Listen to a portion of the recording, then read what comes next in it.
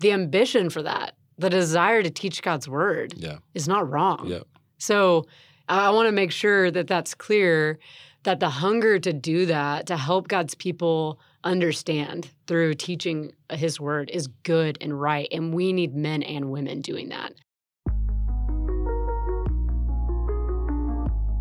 Welcome to The Green Room, a space where leaders from the Austin Stone invite college students to have vulnerable conversations about relevant topics.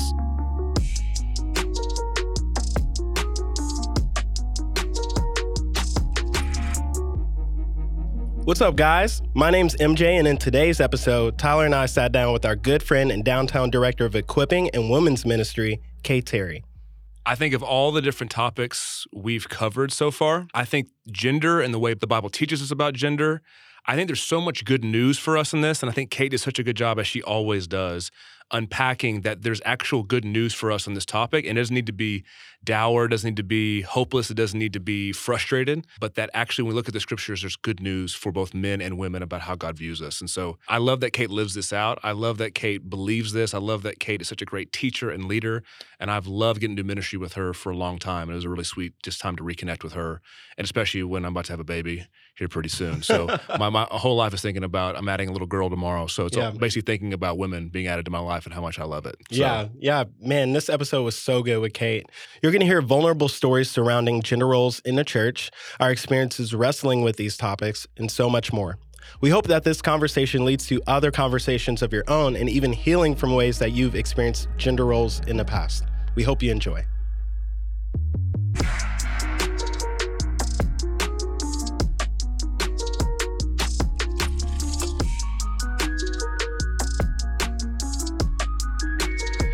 Kate Terry, welcome to The Green Room. All right. Thanks for having me, Mitchell. Yeah, we're so glad that you were able to come on. Yeah. It's right before Tyler is having a baby, literally having a baby tomorrow morning. And I'm having the baby. Lauren's going to be there to support me as I work through this process. Oh my God. No, I'm having another little girl. I cannot wait to meet her. Yeah. Couldn't be more just perfect for our conversation today because I'm about to have a third daughter. And so I care a lot about what does it mean to raise up and help women be who God called them to be. So I care a lot about that in the church. I care a lot about it in my family. So, and I have a son, Henry. I want the same for him. So that's what's fun about having children and getting to be a pastor is you get to think about, you get to dream for other people. Mm-hmm. And that's what I hope today is for us. And Kate, I'm so glad you're here with us to talk about this. Thanks for having me. Yeah. So for those listeners that don't know who Kate Terry is, first off, she's famous with college at the Austin Stone. As far as like killing it at the equipping game and like teaching classes, everyone's like, hey, can we like bring Kate back in? I ask the same thing all the time. I was like, can we get Kate here? Why am I here? Kate, you're so awesome. For those who don't know you, will you please tell them a little bit about yourself and how you became our director of equipping for the downtown congregation for the Austin Stone? Yeah, for sure. Hey guys, glad to be here. Yeah. I actually coming up here in about a month. It will be 10 years since I've been in Austin, Texas. Damn. Yeah, Whoa. I know, right?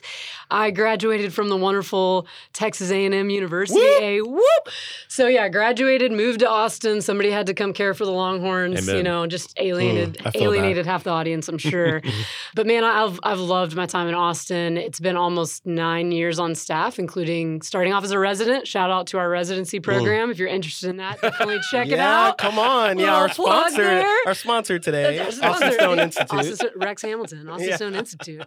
But for real, residency helped really shape me in those first few years out of college and figuring out what does it mean for my faith to be my own? What does it mean to move to a brand new city and reestablish community? And what does it mean to be a part of the local church, not just as a college student, but as a graduate? And so, I came on the staff, served in a couple different roles, had a stint with college ministry, actually, loved doing that. But then soon after moved into the role and then now doing equipping and women's ministry. And really what that means is just an opportunity to get to think really intentionally about how are we teaching, helping equip, and spiritually form men and women to grow in maturity in their walk with Jesus and how they view God. And not just what they think about him, but how do they live that out in our city and in their families and in their workplace. We want to help them do that. All right, so you've been on staff almost 10 years. Yeah. That is a long time. Tyler, how long have you been on staff? I think I'm on 12. Okay. Mm-hmm. So I think I finished my 11th year. I'm on to my 12th year, I think. Okay, so Can't you quite guys remember. have shared 10 years Yeah. in ministry, working for the Stone. Yeah. Kate, do you have a favorite moment of being on staff? Man. Right now. Yeah, We're in right it. now. This moment, talking with the two of you. Man, there are so many, Mitchell. That's a great question. I mean, a few years ago, downtown days at Austin High are hard to replace. Like Yeah. Sundays are like your lowest lows and your highest highs. You know, can we just Yeah. say it? Yeah, it's real. But in all seriousness, like there's something. Our team is in it together, like in the trenches. Yeah. And so days when I've just been like, man, I'm exhausted. I don't want to go do another 3 services. And you're thinking about teardown and all that. But then you step into the worship service and you see 300, 400 people, if not double that, going after it. Yeah. And you're talking with people in the foyer and you're like, Spirit of God's here. He's doing something. And so I know that's not a specific story, but like when I think of just my time on a congregational staff specifically, like with our people on Sundays, they've been special. Yeah.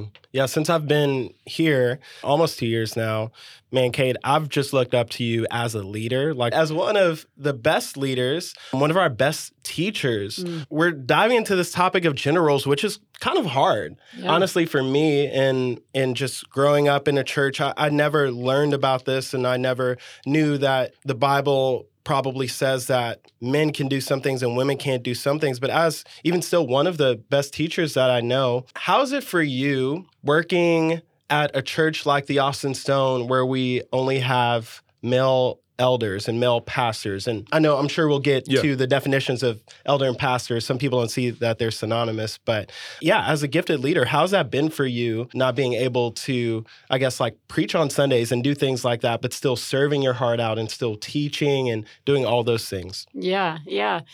I think in its most like purest, like most honest, nobody likes to feel limited. And it's something we talk a lot about on our team. Tyler continues to remind us as leaders that, hey, you have limits, and limits are for your good.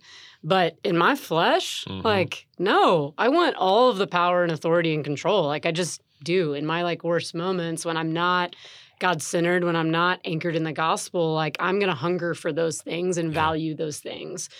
And in a sense, gender roles and what we would call complementarianism puts limits and definitions on things that we believe like it's very clear in God's word and that I convictionally believe are very clear in God's word. That's going to mean it's going to kind of come to a head and cause me to ask the question, do I trust God with that limitation? Like at the end of the day, either when I see that in scripture that, okay, the specific role of a woman while she's equal in dignity, worth, and value is distinct from the role of a male, so what complementarianism is, do I trust that that's for my good? That means that I can't do all the things? That means that what's written under Kate Terry's name isn't what's written under Tyler's name, and that's okay. And I can actually, it's not just okay, that I flourish in that it's actually for my good. And so that's what's true. That's what I remind myself of. But is it hard?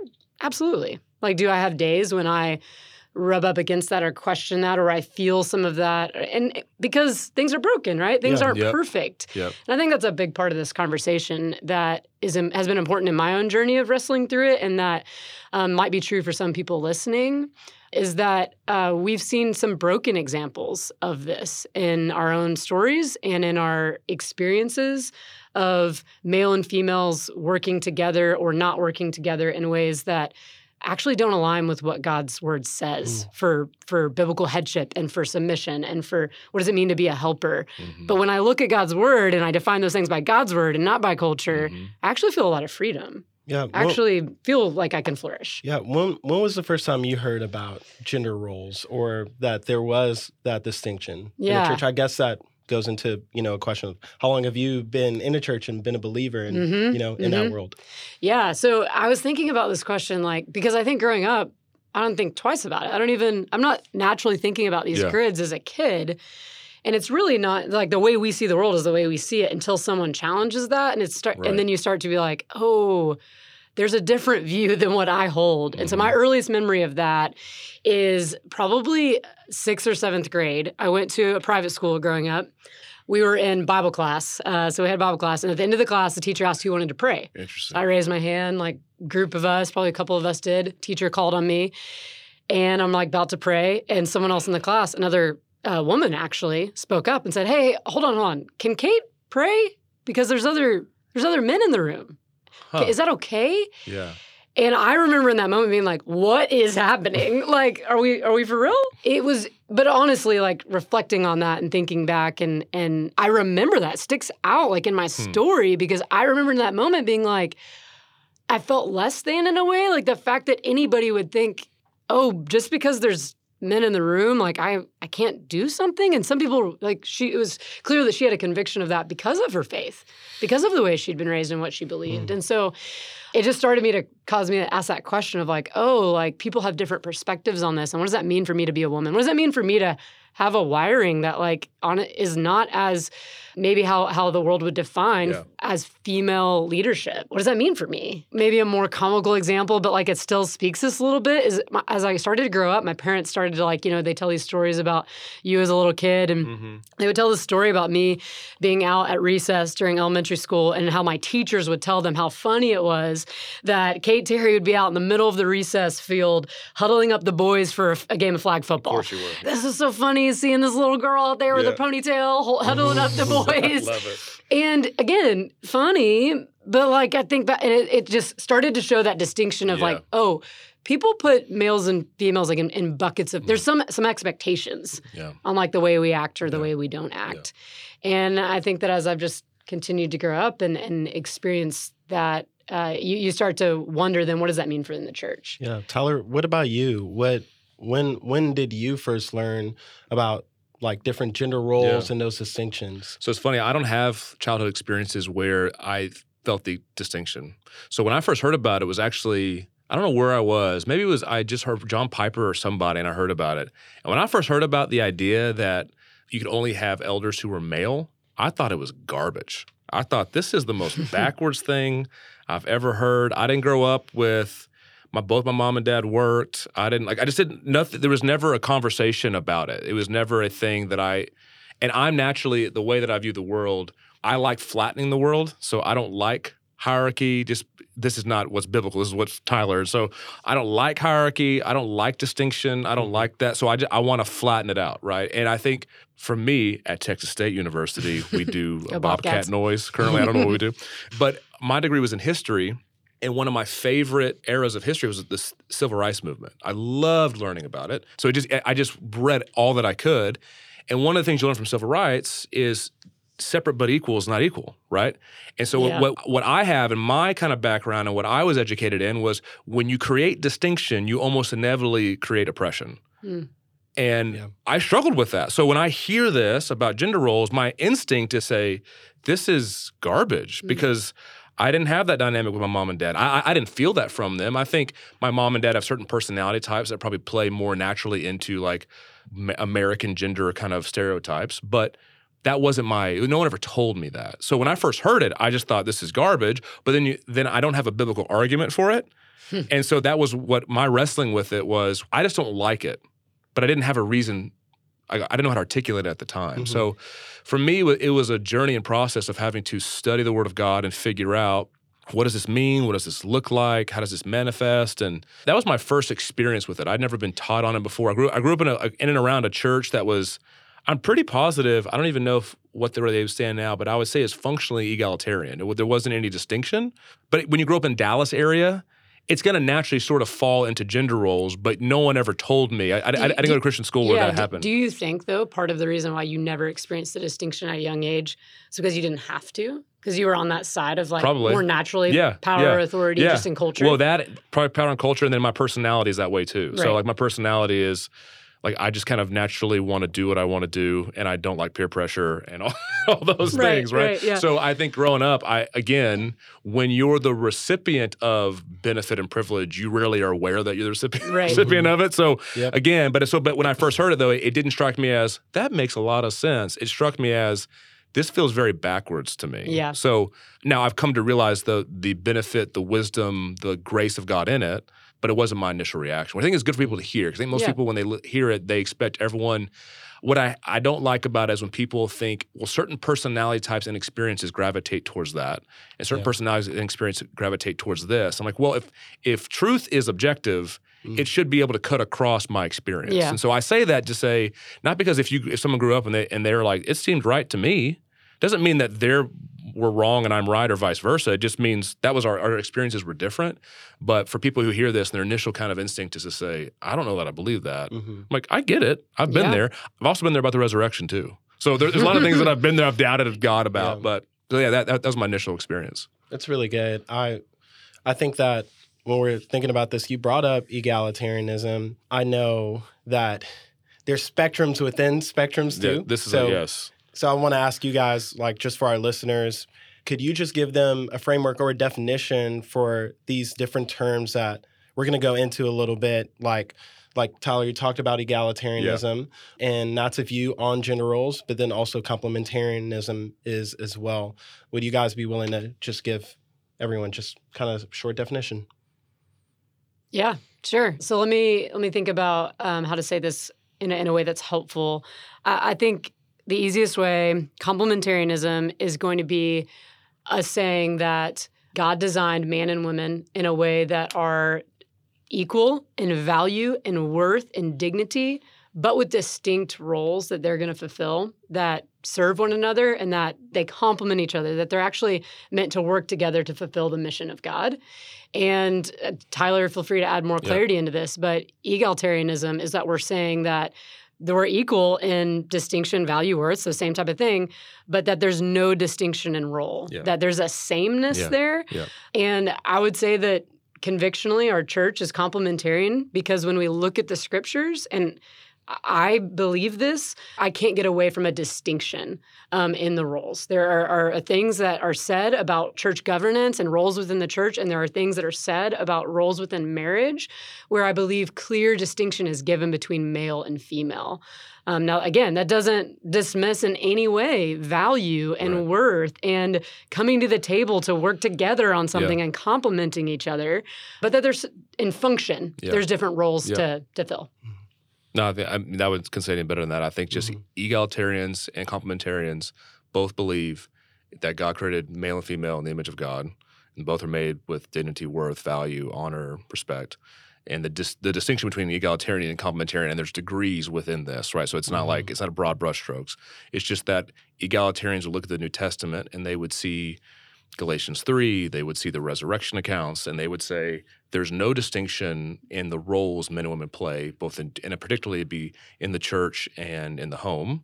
And then complementarians would say, we totally agree on all those things, but we see distinctions in the text between how, particularly in the church and in the home, how within men marriage. and women. That's marriage. right. That's right. That's what I'm trying to, marriage particularly.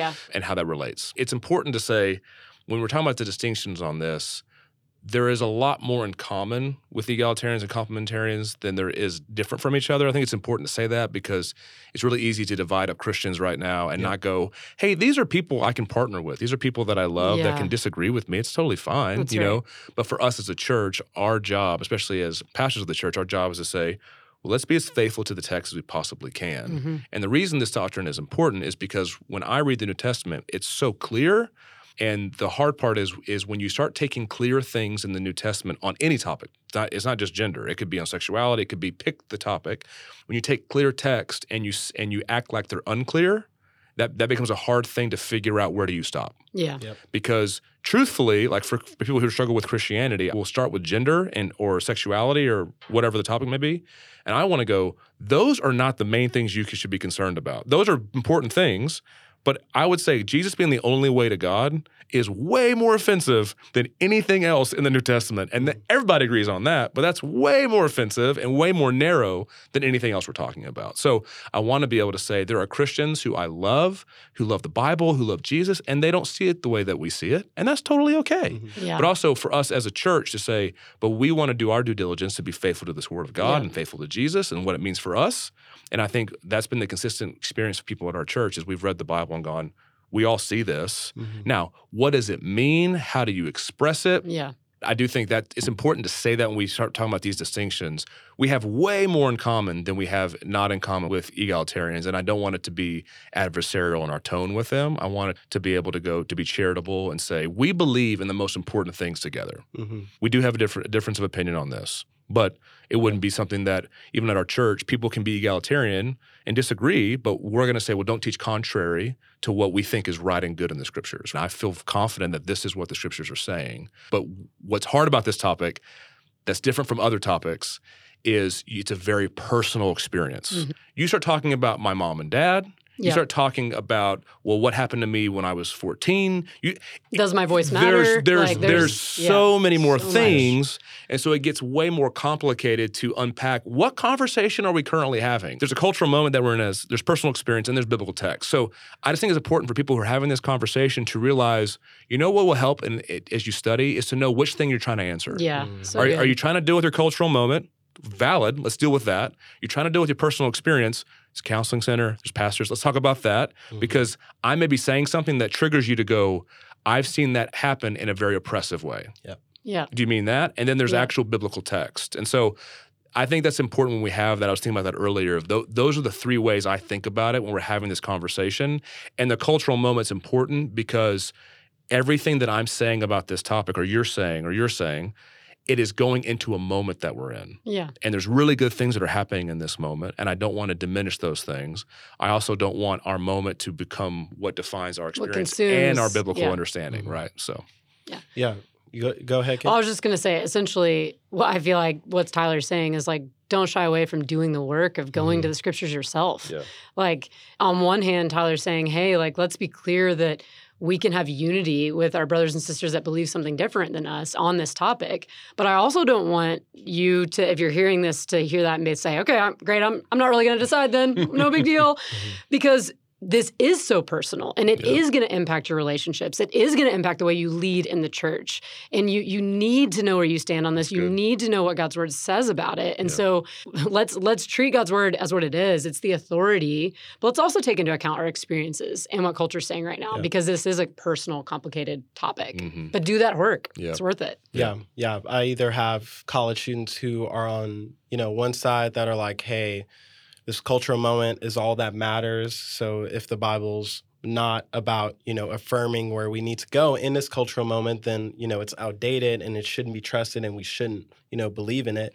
But then I have students on the other hand that are like, probably don't really read their Bible, but they go to church on Sundays and they just kind of spiritually bypass and fly over these hard topics and the being thoughtful about it. They're just like, well, whatever, Kate tells me or whatever Tyler tells me, like I'll just go with. But then that doesn't help them when they go through suffering or when cultural moment actually impacts them as a person or, whether they're privileged in this way or not in our society, whatever hits them. And so I think that, okay, when you were talking a little bit earlier just about your story, it seems like this idea of gender roles has impacted you, but yet you say you believe that the Scriptures lead us to be complementarian. So you would affirm what our church affirms. Have you always felt that? No, I haven't. And I think this may be helpful for me to just invite y'all into the messy road for me.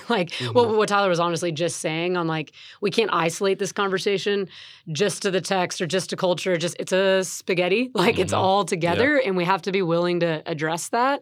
The same has been true for me. The reason why I haven't always looked at this doctrine and said, I love that and I believe in that. In fact, have been on the other side of I don't know if that's true and landing in a different area is because it is very personal to me.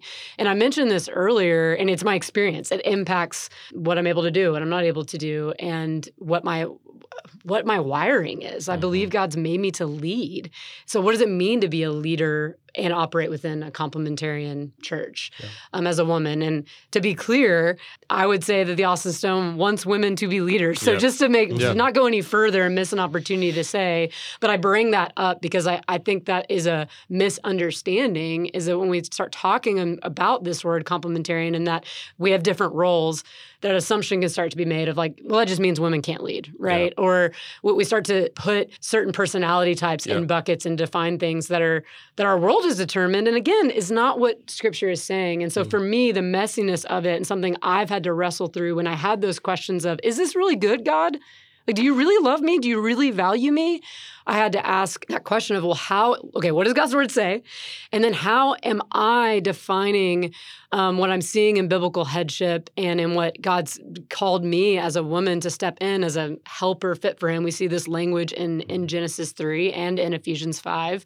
How am I defining that? Am I defining that based on my experiences, or am I defining that by what I see in God's word? And when I dig deeper, like when I think about my experience of submission, it's got negative connotation to it. Yeah. It does feel more oppressive. When I think about how our world views it, we're going to think about a maid or a servant or something in that category. But when I look at God's word, I see the best picture of submission in the person of Jesus. Yeah.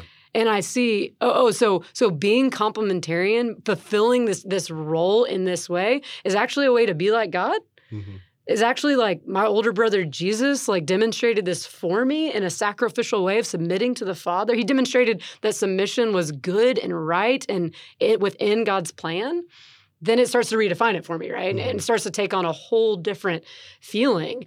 The other thing, I keep using this word of biblical headship, and that's language that Scripture uses to talk about the male role in marriage as Jesus is the head of the church and the church is the bride, and that's the role of the female. And I think when we think biblical headship, we think of domineering. We think from a cultural standpoint, we think domineering, we think controlling, we think manipulative in its most broken forms.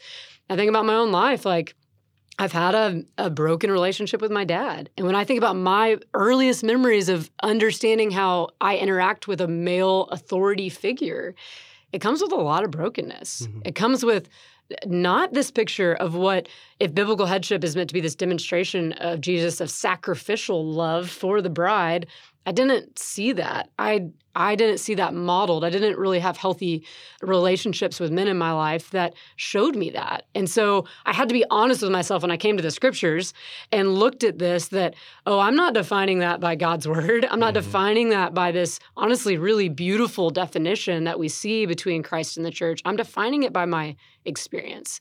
I'm defining it by the things that I see in the news headlines about assault and about using power and authority in a way that doesn't align with God's heart. And, this is worth saying here. I wasn't planning on going here, but Tyler, you and I have talked about this, my healing in this in many ways, what God has used has been this church and male leaders at this church demonstrating for me, modeling for me what healthy male leadership looks like. Praise God. But to where honestly, it is a joy to follow Tyler's leadership. And I've seen, Tyler's not perfect. He's going to be the first to say he's not. No.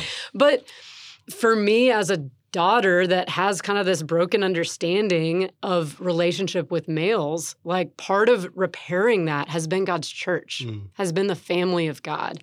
And the closest relationships have been with staff members, and Tyler's one of those that have helped me then look at the Scripture and say, this is when a man is pursuing godliness and is chasing after this role that he's meant to fulfill in marriage, in the church authority as an elder, it actually serves me as a woman. Yeah. It actually frees me up. It actually values me. It increases and empowers my giftings to be right alongside Tyler as contributing to his work and coming alongside him in it. So that's a little bit of the messiness I've navigated, but why at the end I can say I experience a lot of freedom in it. Well, one of the pieces you said is so powerful and important is this idea of submission. I think, first off, Christians should be people who submit. That's one of the hardest things. Christians submit, not women submit, right? We submit to Jesus, right? Paul calls himself a bondservant to Jesus. So part of the problem with all of us is we don't like submitting to anybody that we don't want to. It's not a woman problem, it's a man problem. I don't want to submit to anybody either. And I love that's one of the things that doesn't get talked about when we talked about marriage in particular. Well, he follows up what it means for husbands and wives to play the distinct roles after he says everyone submit to one another. Yeah. And so Christians are people who submit based on what Jesus tells them to do.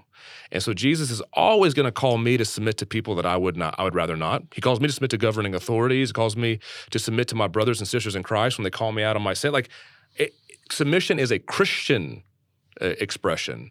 And then the Christian expression of submission gets expressed in different ways. Because sometimes when it comes to, and I think it's really important we say this, in the New Testament, the places where there is distinction particularly is in the role of elder and in the role in husband and wife. Yep. And I think it's important because I think what happens is, and I think it happens a lot in complementarian circles, is that gets extrapolated to other areas of life where eldership and because it's not women submit to men. Yeah, it's almost like any random guy that walks that's in the right. church. Is Oh my gosh, I've said this 1,000 times. There are so many men I want no one to submit to. Male, female, baby, doesn't matter. I want no one listening to him. But it's not women submit to men. It is wives submit to husbands, and it's church submit to eldership. And so I think it's important to make that distinction because I don't want that to be a lot of people's fears. It gets extrapolated into other areas. I'm like, well, that's not where the Bible goes. The Bible's trying to build up the church and trying to build, and particularly the role of man and wife in marriage. But I think the idea of submission needs to be a thing that requires relationship and community. Probably the things that a church is worst at is actually valuing other people and submitting preferences.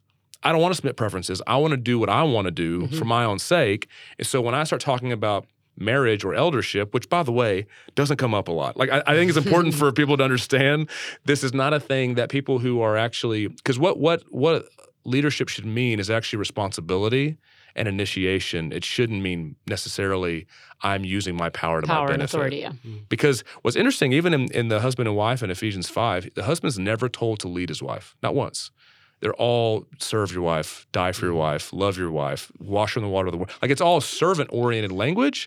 And if you haven't read Ephesians 5 in a while, go read it. I mean, honestly, like I was looking at the text before we did, and I was, it's beautiful. It's amazing. Like there's none of this language that we just start to put on it because of some of the conversations around this. And when there's distinctions in authority, all of us get nervous. And rightly so, because human beings use authority poorly. But again, Christians have to go back to, well, Christians are in a world where we're all under an authority, and Jesus is our authority. Yeah. And that's what I always say to people is when we're talking about this issue, we're really talking about, well, what does it mean to trust Jesus and his word? Mm-hmm. And Jesus and his word, he's always going to have wisdom you don't understand in the moment, but you trust him anyway. And then you trust him and you see his wisdom play out. That's what wisdom is. Wisdom is telling you how things are before you experience the consequences of going against the way things are. Mm-hmm. And so the wisdom is saying, no, trust me, this is the best way for this to work. And when I think about different roles in the church, I think about God's desire for orderliness in his church. Yeah. And the Spirit of God has this way of bringing harmony and beauty and rhythm. And when you have like a dance, people have to play. You can't both, if you're doing like a waltz, you can't both be doing the same exact thing. You have to play off of each other.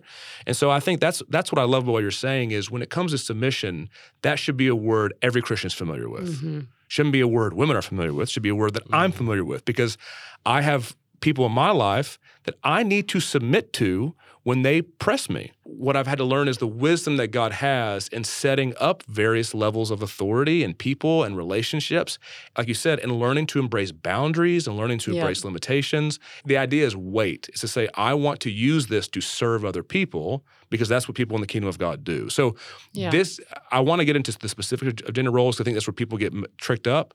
But I think it's worth to go, Christians submit. That's so good to remember even for me.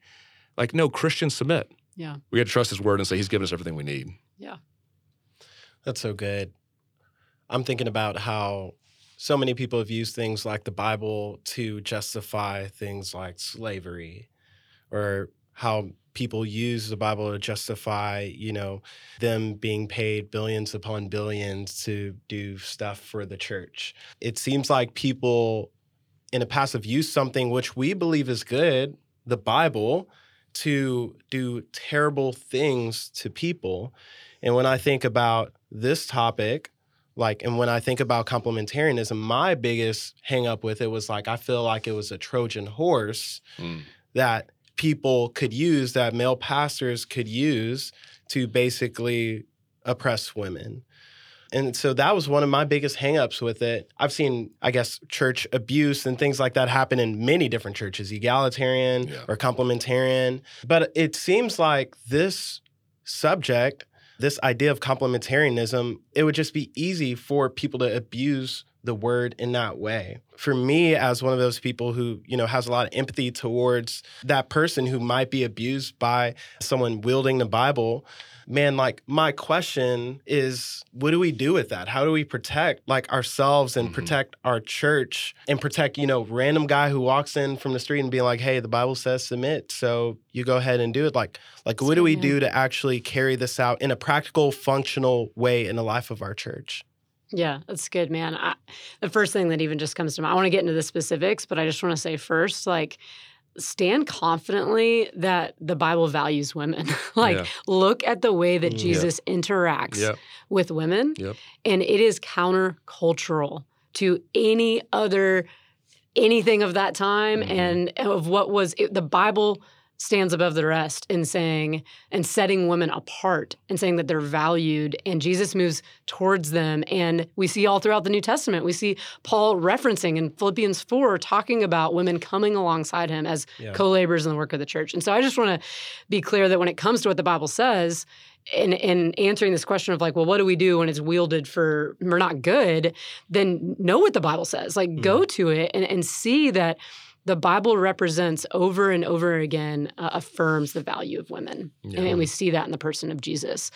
The other thing, just practically, I'd say, as that as a starting point, practically, if you're a woman feeling this, experiencing this, you should ask questions. Don't feel like you just accept what is being presented they're in a position of power, and I guess that this is how it is. This is true for anyone, man and woman. Yeah. Ask questions. When something feels off and it feels like any type of misuse of power, we should ask questions. We should go to community and invite others in. I'm am I seeing this right? Help me understand. This is what happened.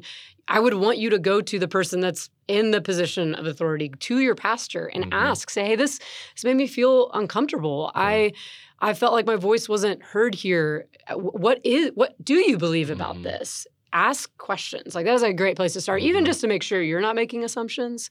Because I think we can all interpret things in a moment. Yeah. And man, it's not the intention of their heart. It's maybe each of us, and that's not to let them off the hook, to be clear, but I'll be the first to say I've said things or acted in ways in a moment that actually don't reflect my conviction. And then someone asked me a question about it, and I'm like, man, that was a blind spot. Yeah. You're right. I shouldn't have acted that way. Yeah. And that doesn't fall in line with what I believe. Thanks for helping me understand that.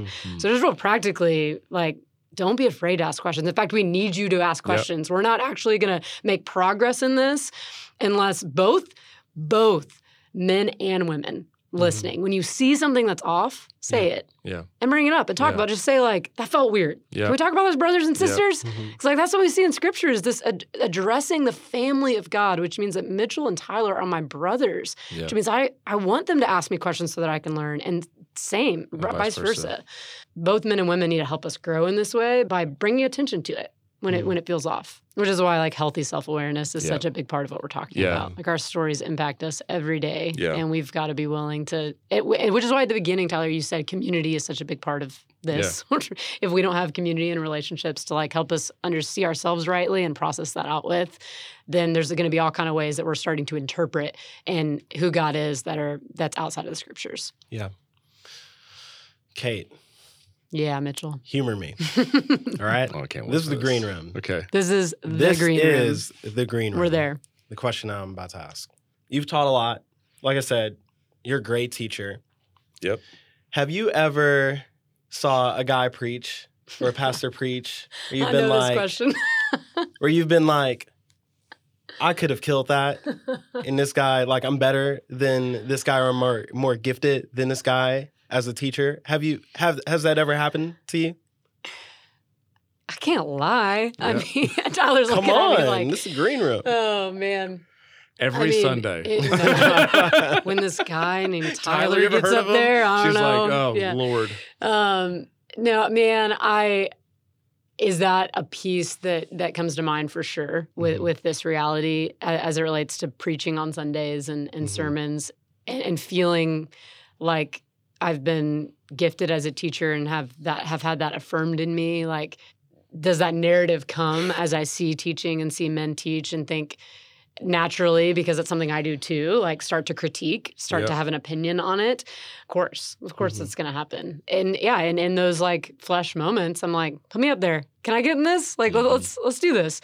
And again, it's not that, I want to be clear how I said that though. The ambition for that, the desire to teach God's word is not wrong. Yeah. So I want to make sure that that's clear, that the hunger to do that, to help God's people understand through teaching his word is good and right. And we need men and women doing that. But again, like that question is coming back to you in that moment of that narrative of like, I should be up there. Is that terminating on, okay, but like God's word says this about elders and about we view there to be a certain responsibility to the office of elder to protect doctrine in a way that helps shepherd God's church. And that then when I talk myself through that, I feel, okay, like I'm either going to submit to and trust God with an area that I feel maybe more qualified in or that I could do it, or I'm going to choose to go a different direction and believe something different entirely. And every day in my life, in this category and a million others, I'm making that decision. Am I trusting God? Yeah. And so you asked me, I'm like, yeah, that and a million other things in that day. I'm either like feeding the flesh on that of like, yeah, that's right, you should be up there. Actually, you are better than them. Like, is that my narrative that's happening in that moment? I think any of us would say, there's some things in my heart I need to address, regardless of the complementarian piece. But that in any other category, am I choosing to lean into what God's word says, and do I believe it's good for me, even if it limits me? And I believe that I am trying to do that, and that gives me a lot of peace in those moments. Yeah. That's good. Yeah. I was like, hey, this is just a question that came to my mind. And just stir the pot. Yeah, that's right. Why not? Yeah. I think of our college ministry. You know, we have about 60 to 70% girl leaders, and then the rest are guys. And our girl leaders are just incredible, like rock stars. And I mean, I love our guys. Our guys are great, godly, they're maturing, they're but it's crazy because you even look at the church as a whole, and churches usually, the makeup is usually majority women in the congregation or as members. And so I would say it's the same for our church, but then you have the pastors and leadership, or I guess pastors/elders who are all male, but then you have this entire congregation of women. When I first came to work at a church like the Austin Stone Church that I worked at before, we believed in the same things. And it was the first time I actually saw women on staff at a church, and women like actually leading things, not just like leading committees or being like, hey, you're like leading a potluck, or hey, you're leading decorations for Christmas and stuff like that. No, I actually saw women being put in positions to actually lead. Now, what's the issue with, I guess, the guys not showing up, being the ones who are volunteering and leading, even though we have all male leadership? And I guess, Tyler, this might be more of a question for you. And we actually talk about this quite a bit, and you send me an article about some things about just, man, what's going on with young dudes. But when we think about like guys like volunteering for leadership, or guys volunteering for teardown, like we see women doing it in droves, like what's going on with that? Yeah. Or what do you think? Man, I have asked this question a lot. So I will say, I've been on staff now and pastoring now for like 12 years. I don't know why. So I'll say this. I don't know why that in my experience, when we do like a broad call for anything, there always is more women than men. I think 60-40 is if I have actual numbers, like that's kind of the split typically. But I do think there's mantles that particularly in marriage that men are called to aspire to. And there is a mantle of eldership that particular men, not every man, but certain men can aspire to based off their qualifications and godliness and whatnot. I do think right now we're in a moment where I don't know that we talked about this before, many young men have guidance for what it means for them to be men. Because we're in some ways scrambling to figure out what about the ways it's been talked about historically in our context was toxic and what was good. And it's really hard to separate that. And so what's happening is more young men are just going, I don't know, so I'm just going to pull back entirely. And And I think I have such a passion for them to know how much help there is for them and how much love there is for them and how much belief there is for them. And that when it comes to what it means to be a man, it's about sacrifice, it's about service, it's about taking ownership, it's about initiation, it's about vulnerability, it's about what it means to be human, right? It's not different for men and women in that way. But there are things that men have been particularly, if they're called to be married, there's things that they're called to go do for the sake of other people. Mm-hmm. And I do think one of the things we haven't done a good job, we talked about this on the podcast with Jamie, is how to be friends with women and how to interact with women in a way that's like familial, like Kate said, and not just objectifying each other or looking to each other as idols to save us. I don't know why the breakdown happens that way. I do think I've heard theories, and all of them are sociological theories. They're not biblical things I can go back to. You know, I can't go, I don't know why that's the case. It is interesting, the first eyewitnesses of the resurrection are women. Mm-hmm. That gives validity to the resurrection because at that point in time, women weren't even like, their testimony wasn't even admitted in court. And so it gives validity to the resurrection because they wouldn't have made that up. That doesn't support the case of the resurrection that women were the first eyewitnesses because it should have been the apostles, but they weren't. They got told by Mary. So I don't know all the whys behind it, but I do know there's been a distinction. And I think in some ways it's easy to call one gender and in the process the other one feel demeaned. Yep. And I think that's what we're trying to figure out is what does it mean to call both up together and not have to have one or the other get pushed down in the process? And that's part of what, because that's the whole nature of complementarity is the idea of we actually need one another to fully know what it means to be human. I need women in my life as friends to have an understanding of what it means to be human because Adam wasn't good for him to be alone. And it's partly about marriage, but part of it's just about the nature of gender, right? So I think but that takes time to learn because you're taught, the world's not going to teach you the biblical nature of what men and women are like and their equality and their love for each other and distinction. It's going to have to objectify the other in some form or fashion, whether it's oppressor or oppressive, like whatever, however you're trained to view it, you're always going to view it in a way that's not biblical. So all of us are having to unlearn that. And so yeah, I think that's been but for right now, I just feel a particular burden for young men because I don't know that they have a lot of vision for them. And I think and I don't want that to diminish the vision we have for women. I just want to have them be the same and go, what does it mean for men to step up and take ownership and be sacrificial? Yeah. But also, what does it mean for them to do that in a way where women want to come alongside of them too? I don't know that we've seen it all that much, to be really honest. Yeah. And I feel this pressure to shy away from talking to young men right now because it almost feels like I'm doing exactly what every woman's fearful of. Right? Like I feel that pressure. I'm just being really honest. I feel that weight of going, am I even allowed to talk to young dudes? Or is that not okay? And I just see again, the scriptures do that. They talk to young women and young men and say, hey, aspire to these things, you know? Because when you're young and you don't know where you're going, you're made to have a future laid out for you. And that's what the Bible does. Like, hey, aspire to these things. And so, yeah, I have such a love for, because I've been there. I've been a young man not knowing what I'm supposed to do. And I don't want that for guys. There's so much more joy in life and service. Yeah. Yeah. And man, Tyler, for what it's worth, like that tension, and I appreciate that honesty of just, can I call up dudes in this way? Like, or is that going to be interpreted wrong? Like, I know I can't speak for all women. I wouldn't even try. That's for sure. But for what it's worth, just as a female leader and as your friend, like I'm like, yes, please speak to them. Like, please call like that actually. And not just yell at them and tell them it's terrible.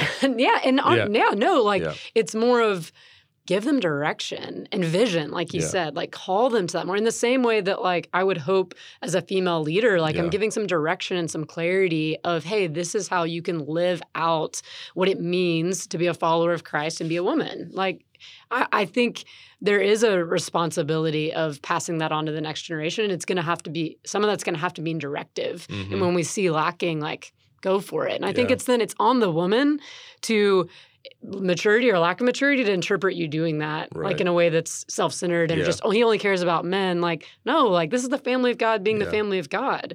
So I'm for it, man. Yeah. Go for it. Next sermon series, manhood. Yeah. I'm just kidding. Biblical manhood. It doesn't have to diminish our value. That's It's right. it's the same type, like the Trinity. We see the three parts of the Trinity working together, but at different times, like submitting to one another. Like, so in the same way, you speaking specifically to men or specifically to women in this moment doesn't have to mean a devaluing. Sure. I think that's what, anytime someone else is given platform, well, it has to mean less of me. Yeah. It's like, no, that's a framework the world has given us. I actually believe God's word and who he is gives us a much better framework for equal value in those moments. Okay, what do you think men need to do in a church to set a healthy example of complementarianism? Like, how do we actually walk out our beliefs to our elders and submitting to the Lord, but also loving our sisters? Like, how can we do that practically and do it well as godly men? Yeah, I love that. I know I said earlier, like asking questions and spent a lot of time talking about that, but it's hard to not start there because, as Tyler mentioned earlier, there's so much that we don't know. Each of us don't know. Like y'all's experience uniquely as men, there's pieces of that I'm not going to fully understand and know how to empathize with or understand why you do something or don't do something unless I get to know you. And so the first spot for men in the church and thinking about, well, how can I model this? How can I live this out well? How can I care for my sister? Would be to get to know her. Like actually like ask questions and value her story. And as Tyler said, and put her in a different category from what the world would say of, well, you can't have male and female friendships. I believe y'all talked about this in more detail with Jamie, but believe in a better narrative of, no, I can know her as a sister. And so there's things to get to know about her that then can help us work together and value her in a unique way. And I think you have to consider, what are the voices you're listening to? That's part of, like, if you something start today, like some of you might be like, I don't really have any female friends. Like, I don't want to be weird. Like, I don't want you to be weird either. Like, don't just start walking up to random girls and trying to be friends with them. Like, don't do that.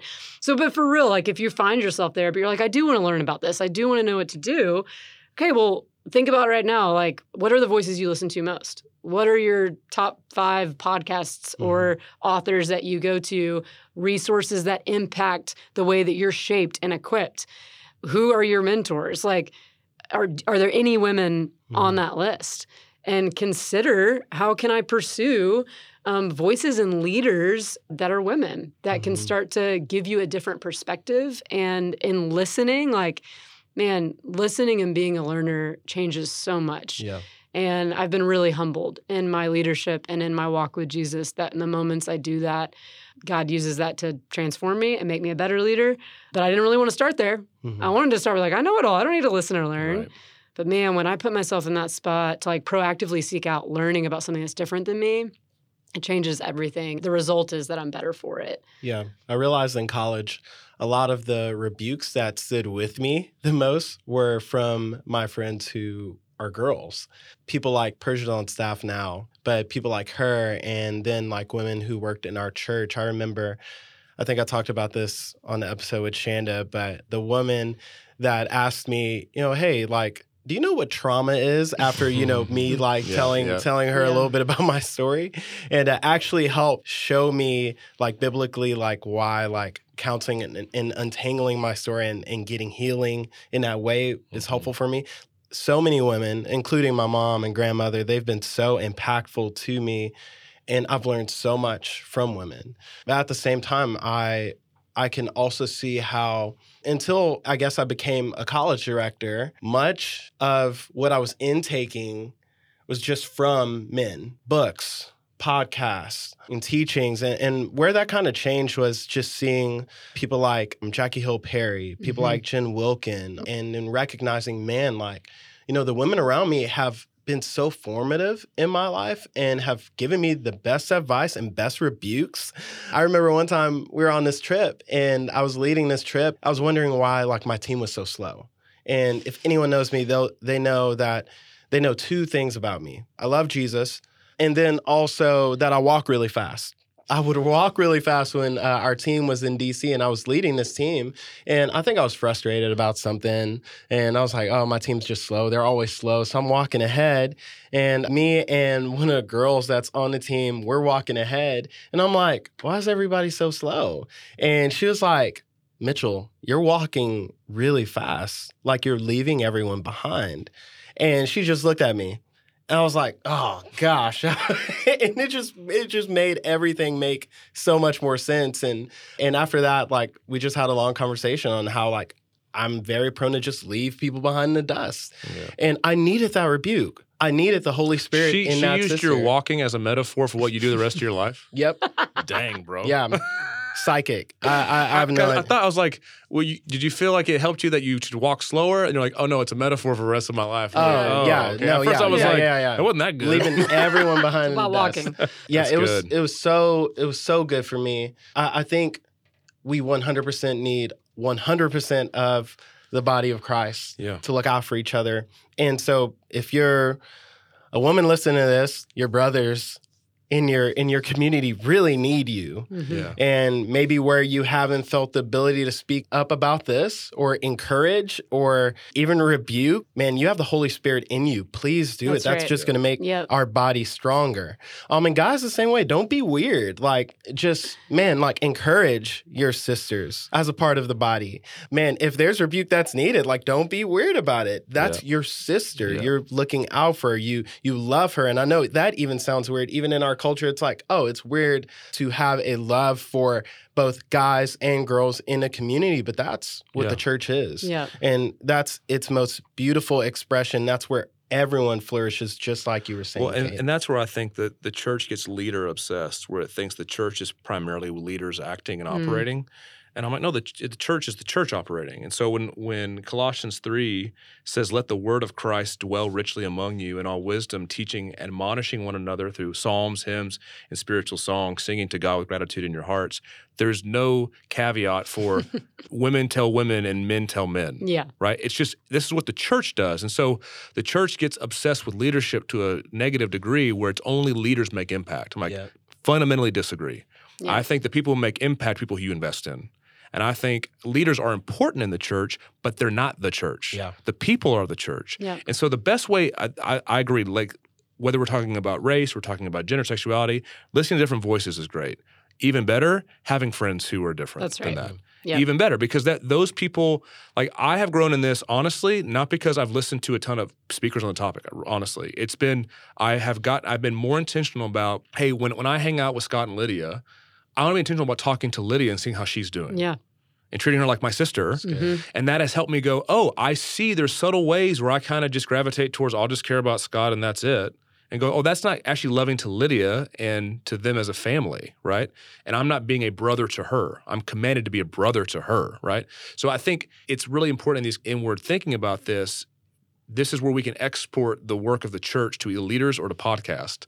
And you need the church to be this. So that's what I want people to do is because why is there weirdness? Well, yeah, because you may like that person. That's a whole, we had a dating podcast. Listen to that, right? That's why it gets weird. And there's good and right boundaries and things to process through in ways that are healthy. There are times where it makes more sense for women to talk to women and men to talk to men. So I don't use wisdom. I don't want us to, again, this is where our brothers and sisters who are egalitarian would go. There's no boundary. I'm like, I actually disagree. I think there are spots where in Titus where it says women should teach women on these things and men should teach men on. There are times where your gender is important because you're going to be that gender forever. Mm-hmm. Yeah. This is where again, this isn't about that, but when we even get into transgender and this whole topic and people who feel gender dysphoria, I can't even imagine how difficult that is because gender is a part of what it means to be human. Mm-hmm. And I don't want to make this about that, but I think that's a topic that comes up. Yeah. Yeah. And I think instead of worrying about all the different complexities of it, it's just hurting with someone who's hurting, and us still saying God made us male and female. We think it's good and right that He did, right? Mm-hmm. But it doesn't mean brokenness in the world is brokenness in the world. It makes it difficult. I want us to know your gender is so important because God made you to be that. Yeah. And what it means to be that will take time and wisdom and soaking in the Bible to tell me what it means. But that's what it means for every part of me. Yeah. I need God to tell me who I am, and my gender's a part of that. And so just start living it out and figure, and that's where, again, like you said, it takes wisdom and time. And I just want to help people know that because I think people obsess over leadership to a point. I'm telling you, the role of elder is not nearly as powerful or as pervasive as you're talking about. I'm just telling you as one. Sometimes people talk about it, and I'm like, how much authority do you think I have? I don't have that.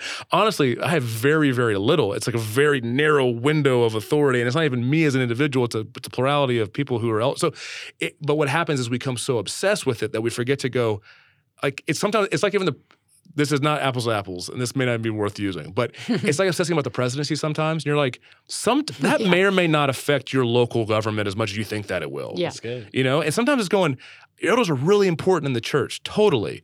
But I always tell people that I'm like, there is the number of commands about elders is like 2 or 3. It's in there, but it's not like everything Paul talks about is and leadership again. Yeah. It's about character. It's about love. It's about the church, learning how to be the church, and elders and leadership is a part of that, but it's not all of it. Yeah, it feels like some of what you're saying, Tyler, is, hey, we're actually not as much concerned about you coming down to defining how do you feel about this leadership of the office of elder in this, and you better check this box on like getting in line with us on how we feel about complementarianism.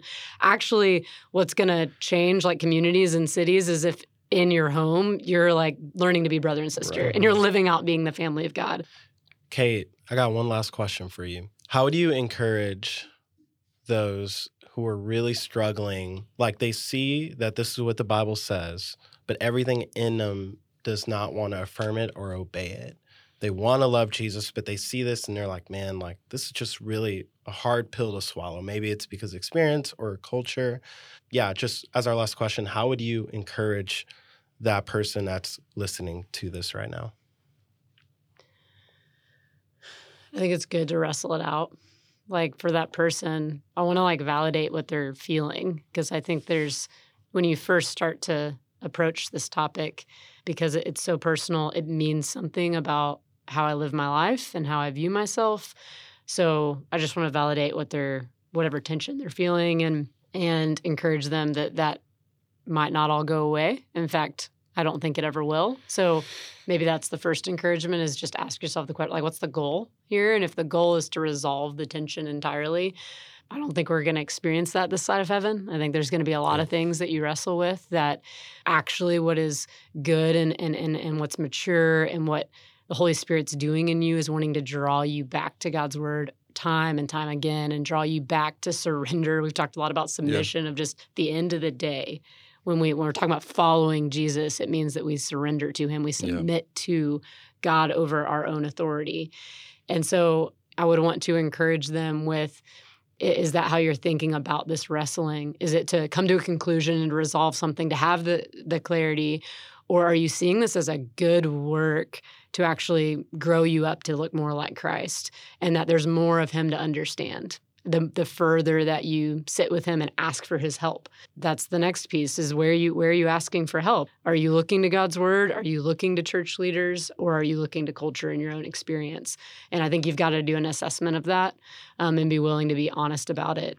And I think we've said this time and time again over this past hour, but I just want to make sure it's clear, like, that's why we're here. Like, that is why we are called to be staff members of this church, is that we want to be a part of that help. Again, that we're not saying we have like a secret pill of any kind, but we take this very seriously to come alongside you in your questions and help you wrestle. Like, I don't want you to feel like you have to wrestle on your own. That is why I'm here. I know many other women leaders on our staff that would love to have this conversation, and men that would love to have this conversation. And so please come to us. Like, go to God's word, wrestle out there. But like when you can't do it and you got questions, like, come to us and we'll help you do that. We're in it with you. So that would be my encouragement to them. Yeah. Okay, thank you so much for hopping on with us today for this episode of The Green Room. This was great. Thanks for having me. Yeah. Okay, thanks so much. Thank you for being our guest in The Green Room. Remember, if you want more vulnerable conversations, then share, like, subscribe, and leave a review wherever you listen to podcasts. You can follow us on Instagram at college_AustinStone. See you next time.